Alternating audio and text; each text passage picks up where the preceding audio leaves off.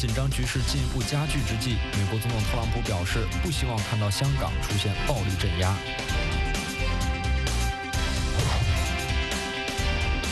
特朗普政府据报已经非正式地告知国会，其支持一项潜在的对台出售 F-16战机的计划。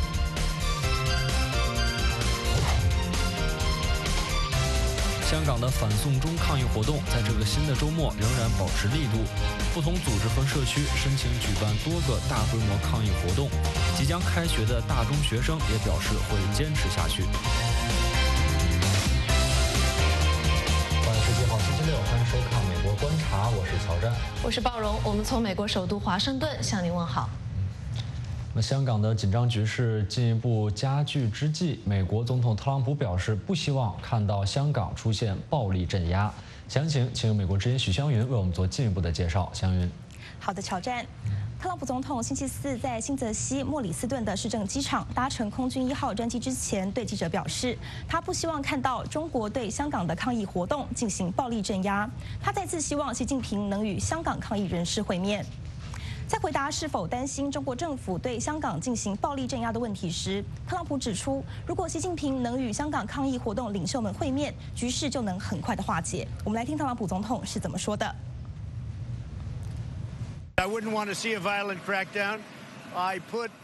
我感到担忧，我不想看到暴力镇压。我昨晚写了一些话。中国的习主席是我非常喜欢的人，我和他相处得很好。我写道，我愿意打赌，如果他和抗议者坐下来，抗议者的一群代表，他会在15分钟内解决这个问题。我敢打赌他会很快解决这个问题。我知道这不是他通常会做的事，但我认为这不是一个坏主意。我真的相信，如果他坐下来，他们有一群领导人，如果他和这些领导人坐下来，我敢打赌他会很快就能解决问题。在此之前，有记者看到数百名中国武警官兵在深圳一个体育馆进行演练。美国国务院对中国当局可能派武警到香港制止抗议者表示担忧。随着香港危机形势进一步的复杂化，美国国会议员正对特朗普施加更大的压力，要求他采取更强硬的立场。特朗普表示，他很快就会和习近平通话，他相信习近平能够人和地解决这个问题。挑战。已经持续1年多的时间了。那么，特朗普总统在这个问题上有什么最新的表态呢？是挑战。特朗普总统星期四晚上说，他将很快与中国国家主席习近平通电话。他表示，美中两国间的贸易战将相当短暂。特朗普总统强调，美国在这场贸易纠纷上占上风，试图安抚外界对美中贸易战变为持久战的担忧。我们来听一下特朗普总统是怎么说的。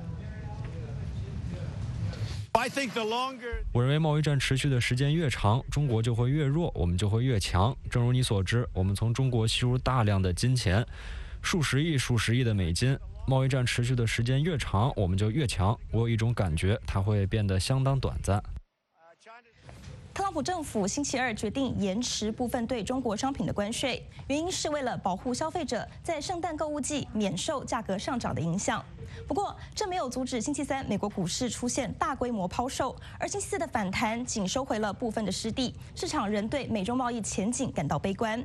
关税的延迟也未必让北京感到满意。中国国务院关税委员会星期四表示，如果华盛顿升级贸易战和技术战，中方将不得不采取必要的反制措施。特朗普总统星期四回应说，如果中国采取行动，美国将采取对应的反制措施。时间交还给主持人乔战。好的，感谢湘云发来的连线报道。那么在另外一方面，在美中的这个贸易战和香港反送中情势不断升温的时刻，特朗普政府据报已经为售台80亿美元的 F-16微型战斗机军售案开了绿灯。尽管遭到北京当局的强烈反对，华盛顿邮报星期五援引不具名的官员以及知情人士的消息报道说，美国国务院已经在星期四将这个军售案送交国会进行非正式审议。这也是近年来美国对台军售最大和最重要的一个军售案。台湾政府对美国提出要求采购66架 F-16微型战斗机。美国众议院外委会民主共和两党领袖也都表示支持。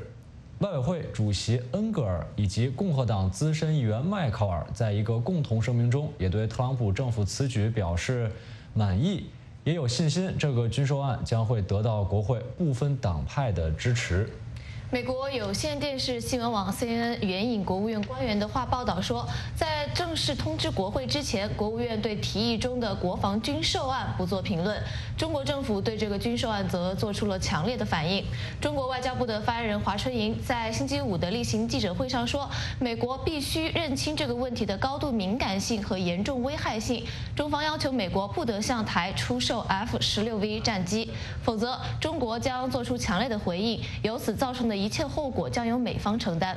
对于 F-16V 战斗机的军售案最新的进展，台湾外交部的发言人欧江安星星期五说，台湾已经向美国提出采购战机的需求信函，也是持续和美方保持密切的协调联系，对此案的进展谨慎乐观，但目前没有进一步的资讯可以提供。在经历了过去4天的剧烈震荡，美国股市本周最后一个交易日的表现如何？我们现在就连线美国之音驻纽约的记者，请他介绍周五股市收盘的最新情况。方斌。好的，包容。美中贸易战有望很快结束，经济数据显示美国经济良好，没有经济衰退的立即危险。美股3大指数本周最后一个交易日是强势的反弹，截至美东时间下午4点，道指涨了307点，涨幅达到1.2%；标普500指数涨了41点，涨幅达1.44%；纳斯达克综合指数涨了129点，涨幅达1.67%。特朗普总统表示，他很快会和习近平主席通电话。中国非常希望达成协议。他表示，贸易战会相当短暂，这给美中贸易战带来很快会结束的希望。其次，美国政府今天公布的经济数据显示，美国房屋需求会走强。7月新房屋开工比预期下降了4%，但拖累这一数据的是多家庭房屋，而其中1家庭房屋开工还升了1.3%。此外，房屋建造的许可证的数据增加了8.4%，为133万6千，比预期的127万高了很多，预示美国房屋市场需求强劲。再有导致周3指数暴跌的所谓美国2年期国债收益率与10年期国债收益率倒挂的现象已经停止，10年期国债收益率今天升到了1.55%，2年期的国债收益率呢则跌到了1.493%，两者间的距离略有扩大。未来走向如何还有待观察，但对经济衰退的恐惧已经消退。据 CNBC 报道，市场对美联储9月降息有着100%的共识，只是降25个基点还是50个基点看法不一，多数认为会降25个基点。回顾一周，股市走势惊心动魄。周一担忧香港局势和美中贸易关系紧张，道指跌了将近400点。周二，美国宣布推迟对华关税，道指涨了将近400点。周三，债券市场发出经济衰退的信号，德国、中国的经济数据疲软，道指暴跌800点。周四，经济衰退的担忧有所缓解，道指又涨了100点。今天道指涨了307点。纵观一周，道指还是跌了将近0.7%，标普500指数跌了0.3%，纳斯达克指数呢几乎是不涨不跌。再来看全球市场的主要指数，周五都走高。欧洲600指数上升了1.2%，香港恒生指数涨了0.9%，上证指数涨了0.3%。包容。好的，我们感谢记者方斌的报道。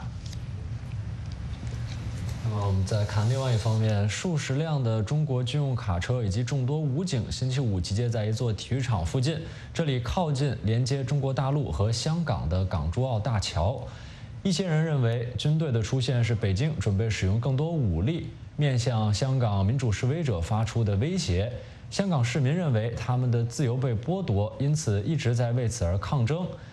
他们认为在中国控制下，香港的自治权减少了。美国总统特朗普表示，与中国的贸易协定有可能推迟，直到中国与香港支持民主的示威者达成人道的解决方案之后。特朗普甚至暗示他可以亲自出面，促成北京领导人与意见者达成协议。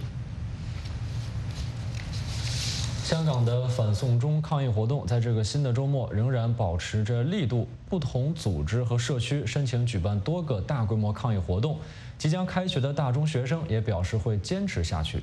下面就请我们美国之音在香港的特约记者杨慧云介绍有关的情况。他刚刚参加完一个高中生组织的新闻发布会。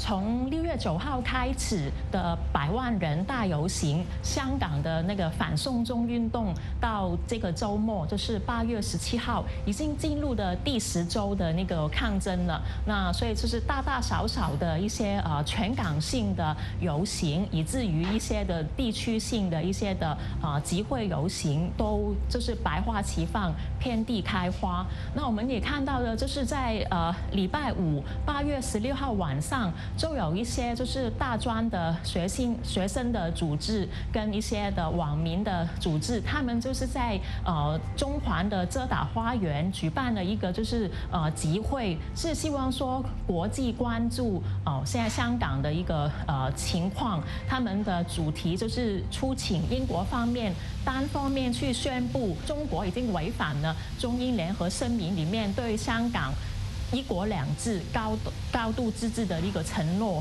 也希望就是说他们也关注就是说美国国会即将审议的香港人权民主法案。另一方面的话，我们看到就是8月17号，礼拜6的话，会有一些网民，他们也发动了一个所谓的光复红土，就是说红磡跟土瓜湾的一个游行。可是这个游行呢，就是在前几天已经受到香港警方的一个反对，警方是只允许民政8月18号是在那个维多利亚公园里面举行一个定点的集会，是从早上10点到晚上的11点左右。那其实的话，这次可能就是说民政是要做一个所谓的上诉，可是上诉的那个成功率几乎就是接近是0。其实这个举措会不会反而也激发了更多人要走上街头？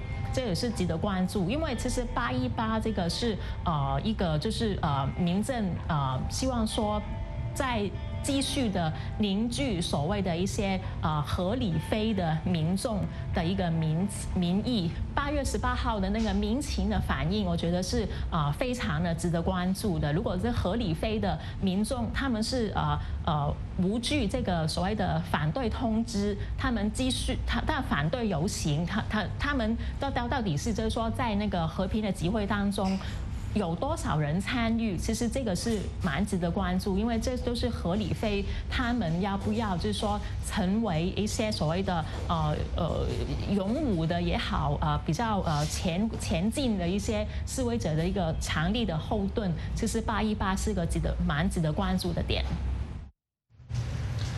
我们看到香港持续2个多月的大规模抗议活动，以年轻人为主体。秋季新学期即将到来，进入课堂后的大中学生们或许需要将主要精力转移到学习上，但他们仍然计划坚持向政府表达他们的诉求。周5上午，香港高中生团体在湾仔的一家书店组织了新闻发布会，与会的人员表示不会放弃抗议活动，直到政府回应公民的诉求为止。来看报道。I'm 15 and I'm coming to be 16. I go demonstration since early June, and this is the first time in my life to go demonstration. 9月罷課，誓不罷休。Yes, I'm a high school student. 2nd of September is the first day of all Hong Kong students to go to school. 但係基於因為香港其實從無中學生係。We plan to have strict on 3 main districts and Hong Kong Island, Kowloon, and New Territories to come out to tell the government we are students, we are young, but we still care about the society. We have our independent thinking.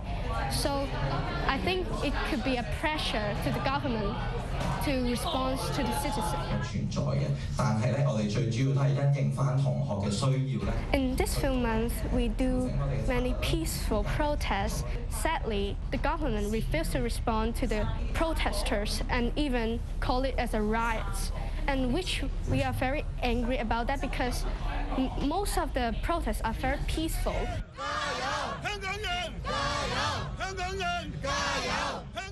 We as students, we can't do much because we still need to study. We are not an adult, we don't have income. But still, we still care about the society. We will keep on do protests Saturday or Sunday until the government respond the citizen. My self-identity is a Hong Konger because I born in Hong Kong. I love Hong Kong.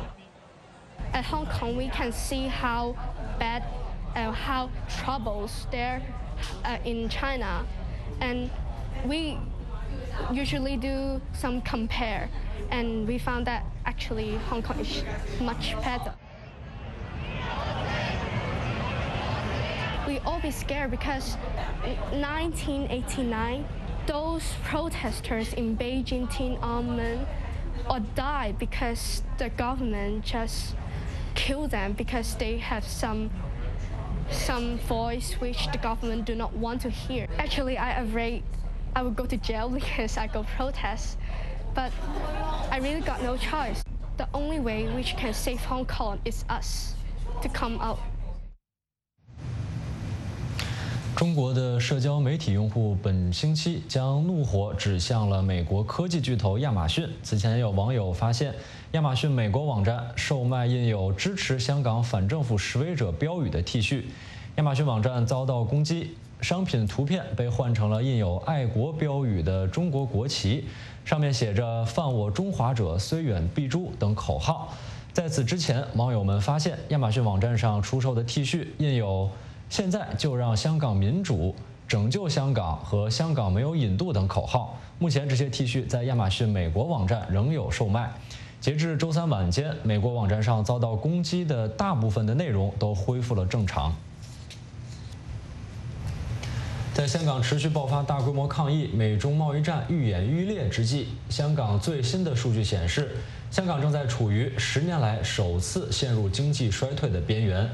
香港政府星期五公布的修正过的数据显示，香港今年第2季度的经济增长与第1季度相比收缩了0.4%。香港不仅是亚洲的金融中心，也是世界上最繁忙的港口。美中贸易战不断升级，以及中国经济出现20多年来的最低的增长速度，致使香港经济增长下行压力增大。香港政府星期五证实，将2019年的增长预测从此前的2%到3%下调到0%到1%。香港第2季度的 GDP 收缩比几个星期前公布的0.3%的初步预测更差，比第1季度的1.3%增幅急剧下滑。经济衰退的标准是连续2个季度的经济出现收缩。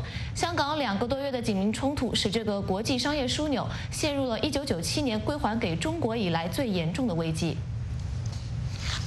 本星期，一名香港的抗议者在示威活动中被警方打伤了右眼，之后其他抗议者纷纷戴上带有红色印字的眼罩，表达对这名女子的支持。我们来看报道。星期二，抗议者和医务人员在香港机场戴上眼罩，声援上周末在抗议活动中因为警方暴力镇压右眼被打伤的年轻抗议者。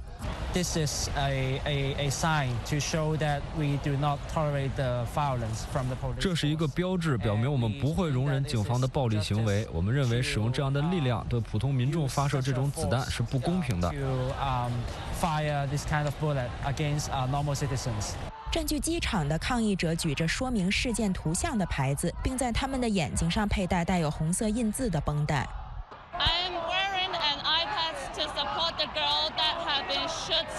我戴眼罩是为了支持被香港警察射击的那位女生。我想借由这样的行动告诉政府和警察，我们不会容忍他们野蛮和暴力的行为，我们会抗争到最后。10个星期以来，在香港这个亚洲金融中心的抗议活动越来越激烈，数千人对在中国统治下自由和自治受侵蚀感到不满。最初，抗议者反对一项现已被暂停的法案，这项法案允许将嫌疑人引渡到中国大陆受审。后来，抗议扩大为对民主的广大呼吁。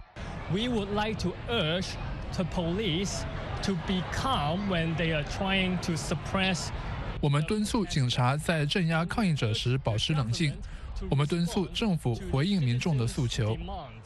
联合国人权事务高级专员敦促香港保持克制，调查其警力违反国际法向抗议者发射催泪瓦斯的证据。中国本星期谴责了一些抗议者使用危险工具袭击警察，称这些冲突出现恐怖主义苗头。这是中国国家主席习近平自2012年上台以来面临的最大挑战之一。美国之音新闻报道。您刚才看到的是有关香港的抗议者佩戴眼罩声援一名在示威活动中眼睛被打伤的女子的报道。不要走开，我们马上回来。以色列再次改变了立场，决定允许此前被以色列禁止访问的2名美国国会女议员中的1名访问以色列。美国20多个州和城市以及一个由健康和环保团体组成的联盟，正在就特朗普政府撤销清洁能源计划提起诉讼。加利福尼亚州一家联邦上诉法院裁定，特朗普政府必须向被关押在移民拘留中心的儿童提供足够的食物、水和基本卫生用品。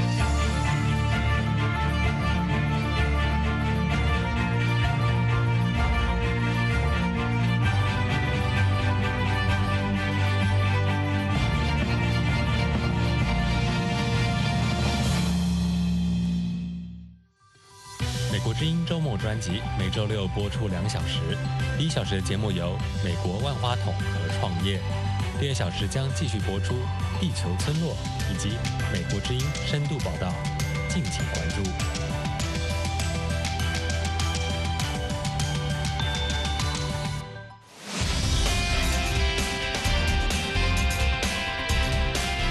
香港紧张局势进一步加剧之际，美国总统特朗普表示不希望看到香港出现暴力镇压。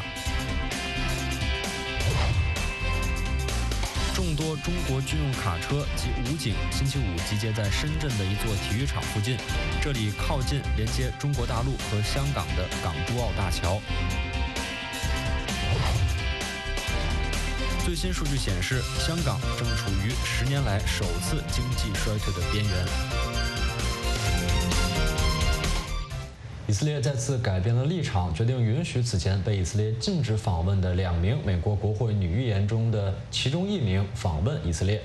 以色列内政部长阿里耶德里说，出于人道主义原因，拉希达·塔拉伊布众议员将获准进入以色列，看望他在约旦河西岸的90岁高龄的祖母。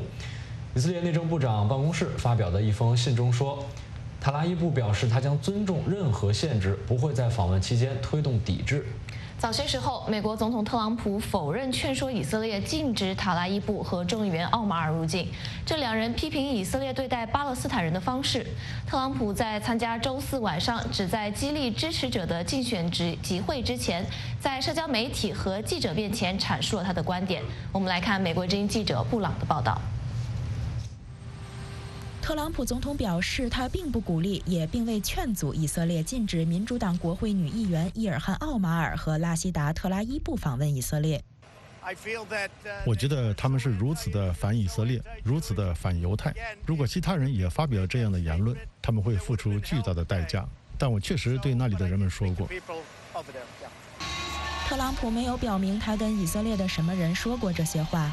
特朗普似乎在以色列做出决定之前，就在推特上挑战了他。他写道：“如果以色列允许奥马尔和特拉伊布访问，那将是非常软弱的表现。他们憎恨以色列和所有的犹太人，无论说什么或做什么都无法改变他们的看法。”奥马尔和特拉伊布一直直言不讳地批评以色列及其对待巴勒斯坦人的方式。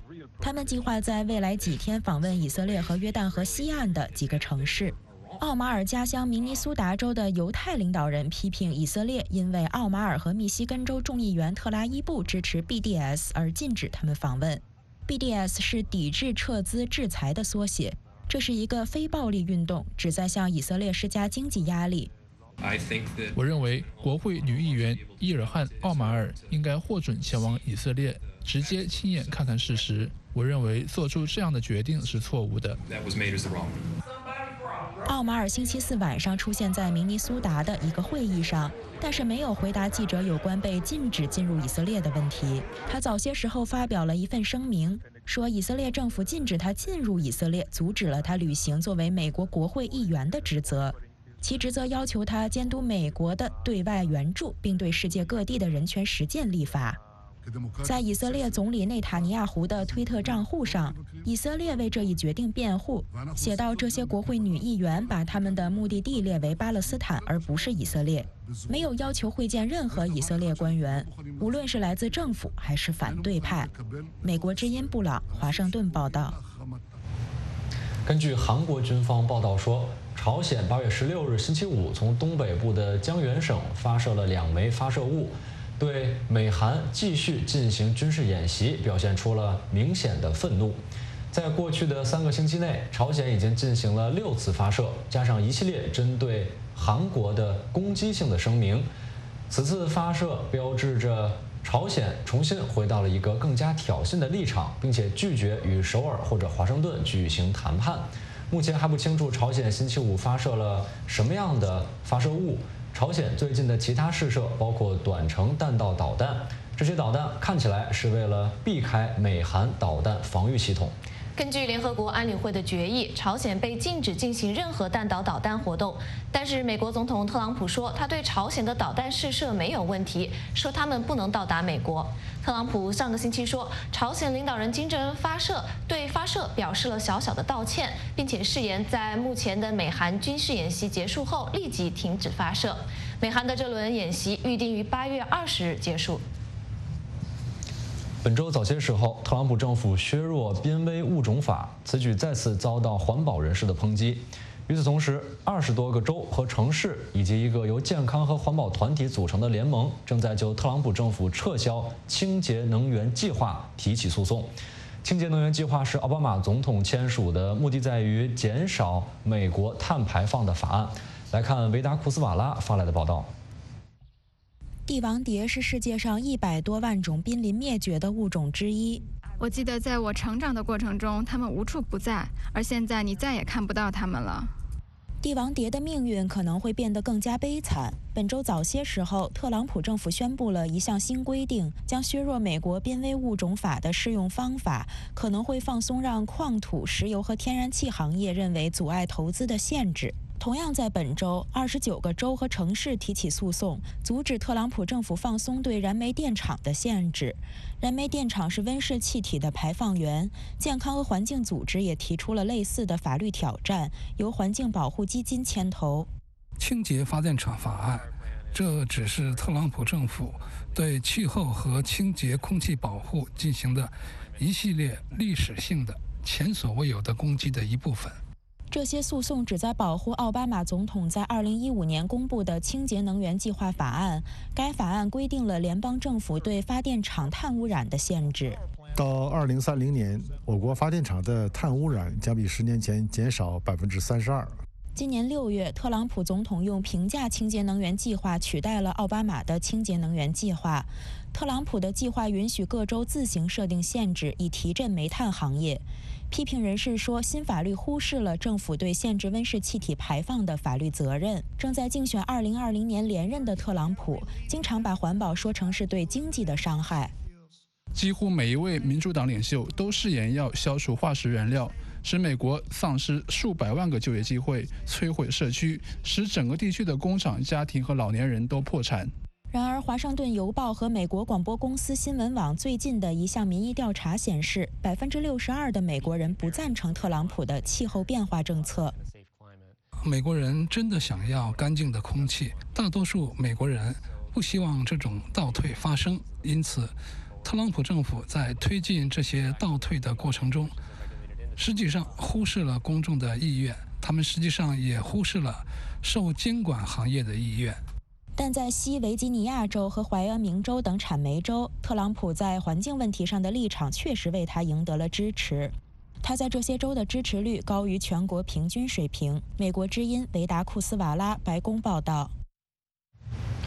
加利福尼亚州一家联邦上诉法院裁定，特朗普政府必须向被关押在移民拘留中心的儿童提供足够的食物、水和基本的卫生用品。旧金山的一个由3名法官组成的陪审团周四裁定，政府违反了1997年达成的一项和解协议。该协议要求政府提供安全和卫生的设施。今年6月，一名政府的律师辩称，该协议并没有规定在短暂的拘留期间必须向儿童提供牙刷和肥皂。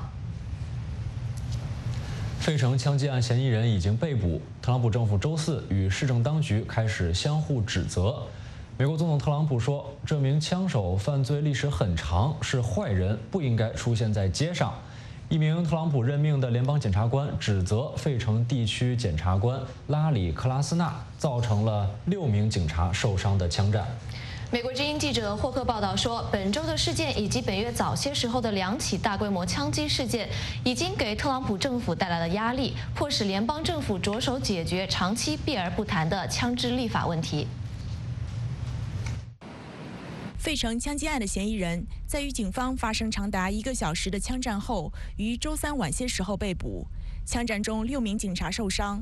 嫌疑人莫里斯·希尔有着长期的犯罪历史，包括特朗普总统在内的许多美国人都认为他不应该有自由，不应该获得武器。这样的人应该关起来，他甚至不应该在街上出现。特朗普连任的联邦检察官威廉·麦克斯温发表声明，指责费城地区检察官拉里·克拉斯纳宣扬不尊重执法的文化。他表示，这才导致了周3晚上多名警察受伤的枪击事件。克拉斯纳回应说，当局是按照政策行事的，无法预测希尔会怎么做。我认为希望警方或检察官具备某种程度的完美知识是不公平的，但很明显，康姆这里也采取了行动。他是一个不应该出现在街头的人，而且很明显，他有很长的犯罪历史，可以追溯到相当长时间以前。费城市长吉姆·肯尼再次呼吁加强枪支管制。警官们需要帮助，需要控制枪支，需要防止武器落入那些人手中。特朗普总统说，他希望枪支不落入坏人或病人手中，但他指出，缺乏精神保健是造成枪击事件更主要的原因，而不是武器的存在。这些人有精神病，我们也必须对此进行研究，因为正是他们扣动的扳机，而不是枪支自己扣动的扳机，是他们扣动的扳机。因此，我们必须非常严肃地看待精神疾病，而且我们正在以前所未有的水平去这样做。民意调查显示，大多数美国人希望进行彻底的背景调查，以确保枪支不会落入罪犯或精神病患者手中。许多人还希望禁止向平民出售攻击性武器。通过枪支管制法的努力，一直以来都在国会被强大的枪支游说团体支持的立法者所阻挠。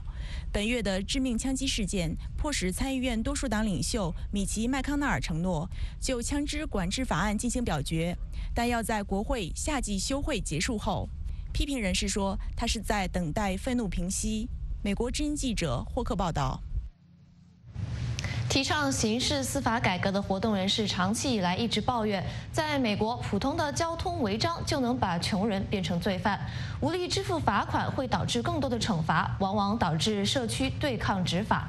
5年前，在密苏里州的弗格森，一名手无寸铁的黑人男子遭枪击身亡。这一事件促使社区和警方重新评估这些行为，引发了一场全国性的讨论。我们来看美国之音记者法里瓦尔的报道。一度陷入困境的弗格森警察局恢复了运行，警察仍然会拦下开车的人，但弗格森的黑人居民认为，弗格森警察把他们视为潜在收入来源的日子已经一去不复返了。他们不是给我们开交通罚单，不是阻碍我们作为一个社区的发展，而是试图提出帮助我们的项目。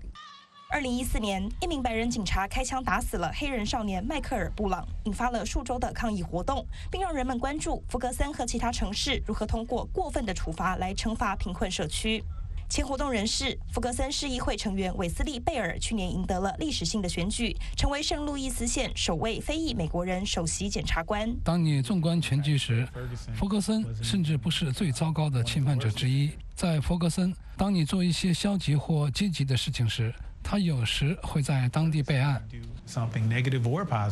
全国各州都注意到了这一点。密苏里州将各城市的交通罚单收入上限设定在20%。德克萨斯州通过了一项法律，要求法官在量刑的时候评估罪犯的支付能力。我们已经看到了改革，这还远远不够，但我们正在取得进展。取得进展的领域包括 Courts have stopped. 法院已经停止关押未付罚款和费用的人，至少是停止了直接关押。At least directly. 6个州已经停止了因未缴纳罚款和费用而吊销驾照的做法。今年9月，德克萨斯州将有近100万人拿回驾照。在弗格森·布朗之死暴露出的刑事司法问题并未消失。该州的司法部长最近的一份报告称，自2014年以来，弗格森和全州在警察拦车问题上的种族差异有所加剧。你可以今晚就去那里，你会看到一排大部分是非洲裔美国人的队伍走出法庭，即使非裔美国人只占人口的67%，他们却占出庭人数的98%。弗格森居民表示，他们决心解决这个问题，尽管按照司法部的要求进行改革遇到了困难。美国之音法里瓦尔，密苏里州弗格森报道。人们周4聚集在纽约伯特利伍德斯托克音乐节的原址，庆祝这个标志性的音乐节50周年的纪念日。伯特利伍兹艺术中心将举办一场庆祝活动，活动将持续到8月18日，包括音乐表演、烟火表演和美食。伍德斯托克音乐节是20世纪60年代反主流文化最具标志性的时刻之一，吸引了数十万人前来观看。音乐节包括了32场演出，从里奇·哈文斯开始，到吉米·亨德里克斯标志性的演奏《星条旗之歌》结束。其他的表演者还包括谁人乐队、感恩至死乐队和桑塔纳乐队。今年伍德斯托克音乐节的联合创始人迈克尔·朗试图组织一场纪念活动，但是由于组织者不得不2次搬迁场地，并且失去了麦莉·塞勒斯和几位1969年的音乐节的原表演者等主要人物，该活动被取消。美国军事观察播出美军讲武堂，详解斯大林格勒战役的第6集终结篇。德国第6军被彻底消灭，苏军开始进入全面反攻。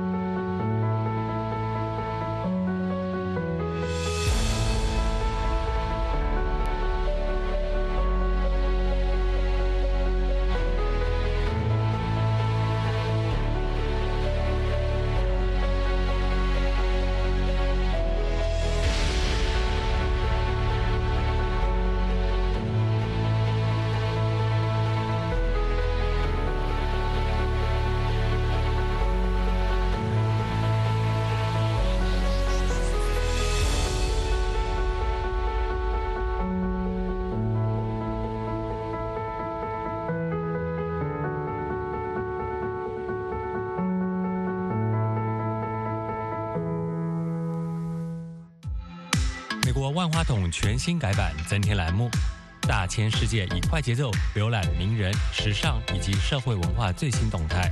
海洋人生带您走访大城小镇，让各行各业的人演绎自己的精彩故事。敬请关注每周6晚上9点播出的《美国万花筒》。接下来的美国军事观察将为您播出美军讲武堂，详解斯大林格勒战役的第6集，也就是终结篇。德国第6军被彻底消灭，苏军开始进入全面反攻。在另外一片战场上，中途岛大海战扭转了太平洋战场的局势，美军开始对日军进行侵略反攻。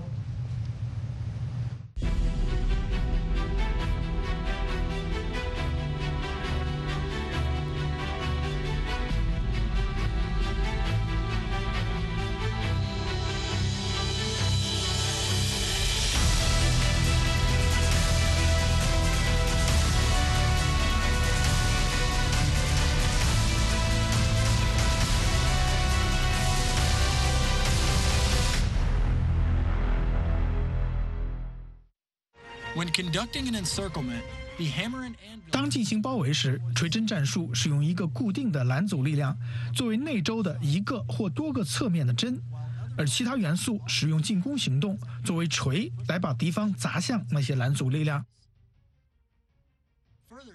再往南，苏第51军几乎没有遇到抵抗。到22日下午2点，他们在苏维埃茨基附近与苏第5坦克军会师。这时，苏军对德第6军的包围圈已经完成。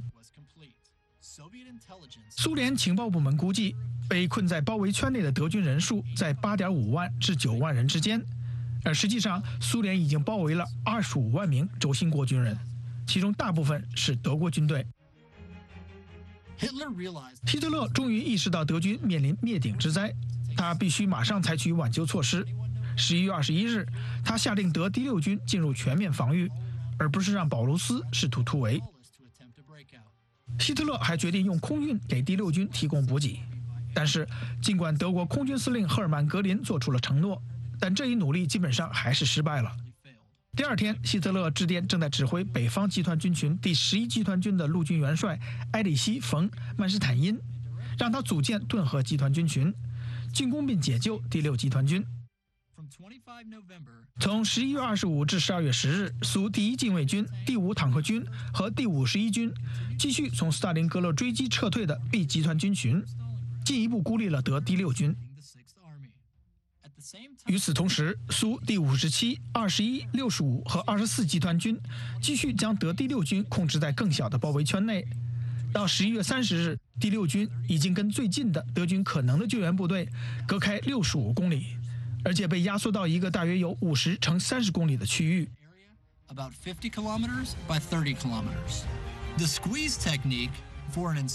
包围行动中的挤压战术是同时从各个方向对敌人进行有协调的打击。挤压战术促成敌人的混乱和战斗力的迅速分散，使敌人的指挥官不能果断地使用他们的后备力量。曼施坦因在冬季风暴行动中指挥顿河集团军群的反击，迫使苏联再次做出调整。德军于12月12日开始进攻，最初取得了一些进展。经过增援和重组的第4装甲军向斯大林格勒东南部的苏军前线推进了大约50公里。然而，曼施坦因的部队还不够强大到可以解救困在城内和周围的轴心国部队。德军进攻于12月24日结束。在成功阻挡了曼施坦因的救援部队后，苏联的顿河方面军花了大约10天的时间加强和调动自己的军队，然后发动旨在彻底摧毁德第6军的进攻。1943年1月10日，苏军代号为指环行动的总攻开始，其炮火和空中轰炸的规模甚至超过了1942年10月和11月德军的炮火。红军从西部和西南部向被包围的德军步步紧逼，并夺取了德军的一个重要机场。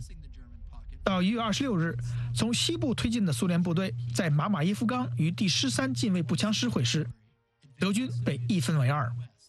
Made contact with the 13th Guards Rifle Division at Mamayev Kurgan, cutting the German pocket in two. Finally, 最终，1943年2月2日，德军停止了抵抗。斯大林格勒战役结束。这场1942年夏天开始的漫长战役的高潮，是德国第6军被彻底消灭，红军取得决定性的胜利。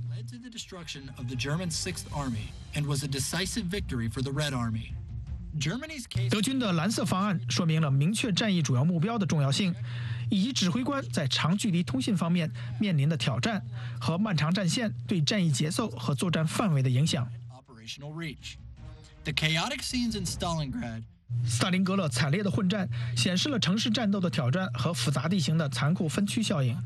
最终，德军指挥官无法克服他们所面临的不利条件，并在能够完全孤立和占领斯大林格勒之前就达到了能力的极限。这为苏联提供了建军备战的机会。他们良好地执行了包围行动，给予德军致命的打击。斯大林格勒战役是希特勒对苏战争的转折点。在此之后，战争主动权转移到斯大林和他的红军手中。第二次世界大战欧洲战区没有结束在苏联战场，而是结束在柏林。最终，纳粹首都上空飘扬起苏联国旗。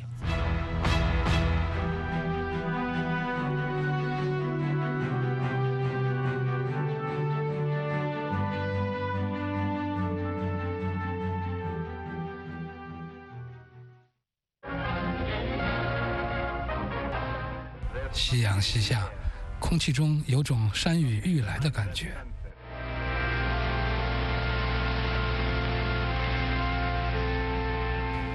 日本偷袭珍珠港发生6个月以后，美国海军与海军陆战队在中途岛战役中遏制了日本在太平洋战区的推进，摧毁了日本的前沿航母攻击。日本帝国海军在30天前的珊瑚海海战中遭受了重大损失。然而，他们仍然决定从美国人手中夺取中途岛和阿留申群岛的一些基地。为力求取胜，日本海军大将山本56派遣了联合舰队的大部分兵力参战，其中包括4艘重型主力航空母舰。他们的最终目标是占领那些岛屿，然后在美国可预见的反击中摧毁在珍珠港袭击中幸存下来的美国航母。美国情报人员对此役美军的成功发挥了重要作用，他们破译了日本的密码，从5月初就知道了日军的企图。因此，海军上将切斯特尼米兹在中途岛东北350英里处集结了3支航母战斗群，等待拦截日军。尽管人数处于劣势，但基于对日本计划的了解以及拥有陆基军队，包括能够从中途岛起飞的115架飞机，所以美国拥有战略上的优势。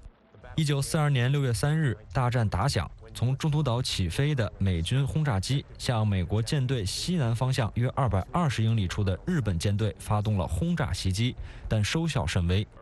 次日凌晨，日本攻击群的飞机对中途岛进行了猛烈的攻击和轰炸，而日本航母则躲过了美国陆基飞机的袭击。然而，随着上午的海战进入白热化，日本航母群开始面临后勤调度上的巨大压力。他们既要发动第2轮旨在摧毁中途岛的跑道的轰炸机攻击波，又要左右迂回躲避美军轰炸机投下的炸弹，还要同时派出更多飞机试图击沉刚发现的美军舰只。上午9点20分，美国一波鱼雷轰炸机在攻击日本航母时几乎完全被摧毁，但在上午10点30分左右，36架美国俯冲轰炸机发现了日本航母，他们发起了攻击。美国飞机很快击沉了3艘日本重型航母和1艘巡洋舰。在下午晚些时候，美国飞机使第4艘日本重型航母失去了战斗力。这艘航母在第2天早上沉没，但它的舰载机严重损坏了美国航母约克城号。6月6日，一艘日本潜艇用鱼雷给予了约克城号致命的一击，同时击沉了它的1艘护卫舰。然而，日军对航母的损失感到震惊，他们已经在6月4日晚开始全面撤退，并没有企图在中途岛登陆。中途岛海战结束时，美国损失了147架飞机、2艘船只和300多名水手，而日本损失了4艘航空母舰、322架飞机和5000多名水手。历史分析人士经常指出，日本航母在中途岛的损失是日本海军航空兵走向毁灭的开始，但实际上大约2/3的机组人员幸存了下来。更致命的损失是训练有素的机械师和随船沉入海底的飞机地勤人员。一些历史学家认为，中途岛是太平洋战区的转折点，从此以后，美军直达东京的大门被打开了。另一些人认为，这是整个战争状态变化的尖端。在随后的瓜达尔卡纳尔战役中，优势彻底转向了盟军。无论从哪个角度看，中途岛大海战在第2次世界大战中都是一场真正具有决定性的战役。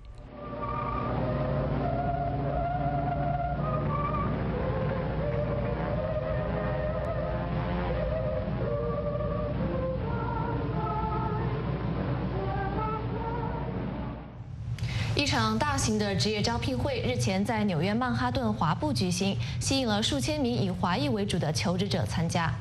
招聘会主办方对美国之音表示，尽管美国就业市场持续升温，但华裔求职者，尤其是留学生和新移民，在找工作的时候仍然面临着诸多难题。来看报道。一年一度的亚太裔职业日招聘会日前在位于曼哈顿唐人街的中华公所大礼堂举行。来自纽约及邻近州市的40多家政府部门、企业和非营利机构出席了此次活动。纽约市消防局今年首次派代表出席招聘活动。纽约市消防局在试图提升多元化。我们希望在少数族裔社区扩大招聘，并向潜在的求职者说明消防局可以提供哪些就业选择和机会。此次招聘会由纽约中华总商会与亚太裔公共事务联盟纽约分会联合主办。纽约中华总商会会长李可乔说，美国就业市场整体好转，但亚裔移民和留学生在求职过程中仍然面临诸多障碍。举办亚太裔招聘会有助于他们扬长避短，找到适合自己的岗位。亚裔人的文化跟那个语言的关系没有这么强，所以我们希望借着那个招聘，就他很多企业的单位来的。接受他们有很多类的工作。主修经济学专业的中国留学生苏子文，今年夏天从纽约州立大学实习分校毕业。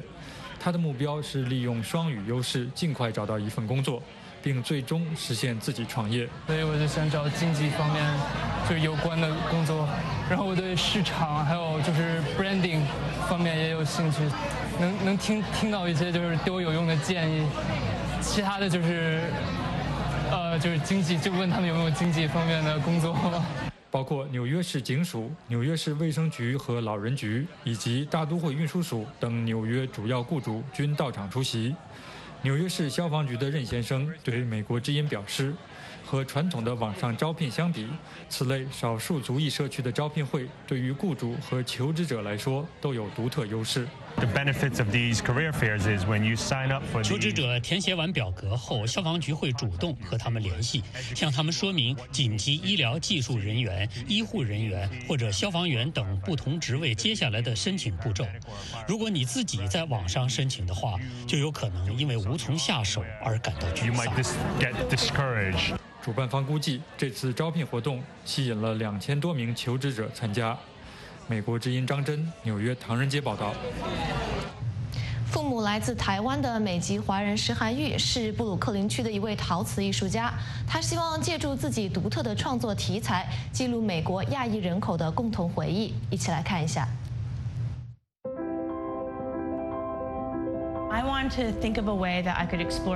我希望用一种更现代的方式探索我的亚裔背景。我希望这种方式可以真正的在亚裔人群中产生共鸣。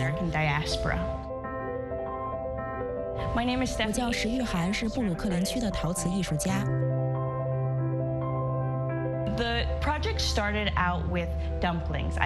这个项目是从饺子开始的。最初我只是突发奇想制作了6个饺子，现在已经做了800多个。在饺子之后，我把题材扩展到和饺子有关的调料，比如镇江香醋，然后项目进一步扩大。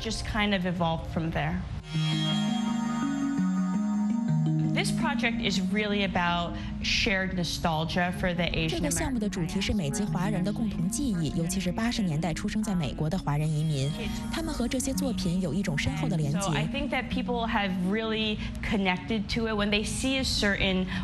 他们看到童年的某种蚝油或者某种芝麻油瓶的时候，他们会深有感触。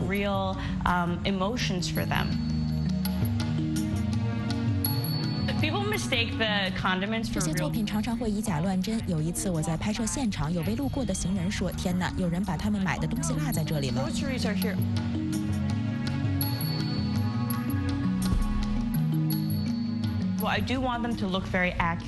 我希望我的作品看起来真实，但同时我也喜欢作品带一点模糊和朦胧的感觉，就像人们的回忆。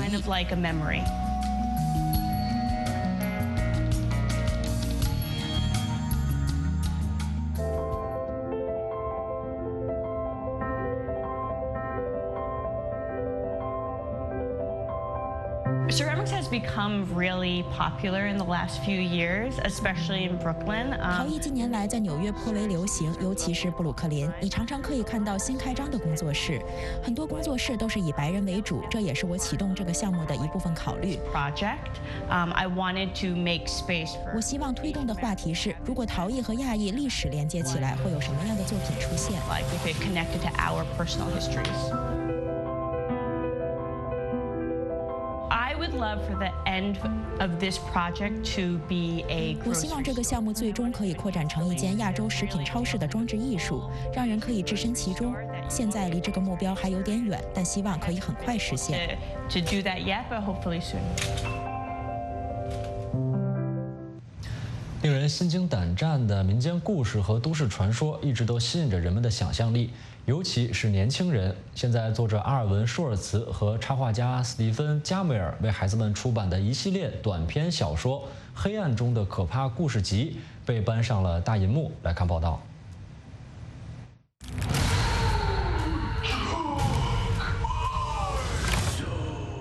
制片人吉列尔莫·德尔托罗改编的电影改编自《黑暗中的可怕故事》。鬼怪们从故事书的书页中走了出来，活生生地夺去了一些孩子的生命。这两位奥斯卡奖制片人和导演将这些故事比作篝火故事。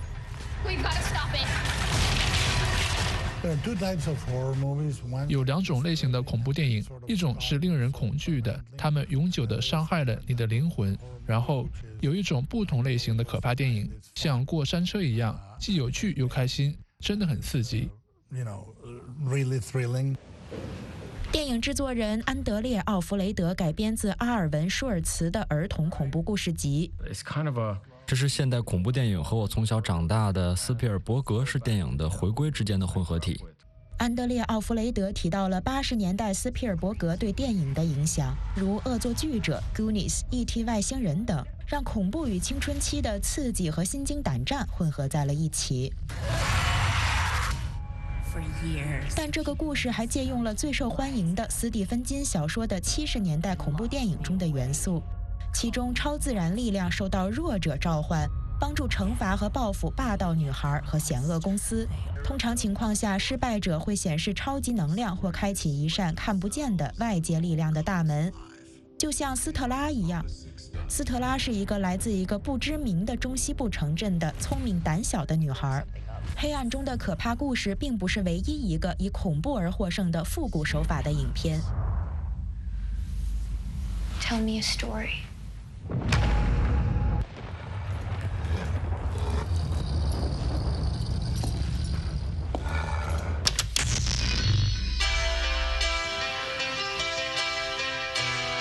At least someone's happy I'm home. 根据媒体网络 Netflix 的统计，较怪的东西这个由青少年演员主打的恐怖剧集可以说是大受欢迎，直到第3季，有4000万观众在首映后的头4天内像狂欢一样观看这部影片。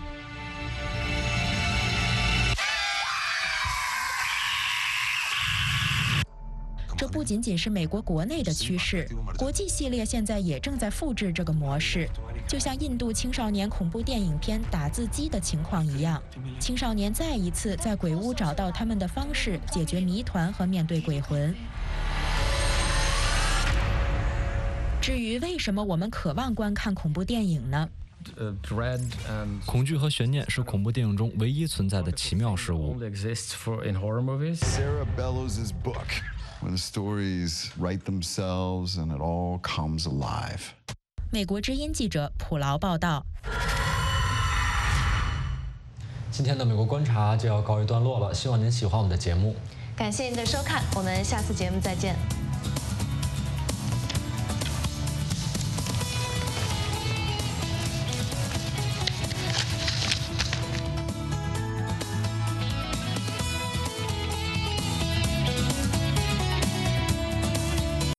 这是美国之音的中文广播。1小时的节目内容是。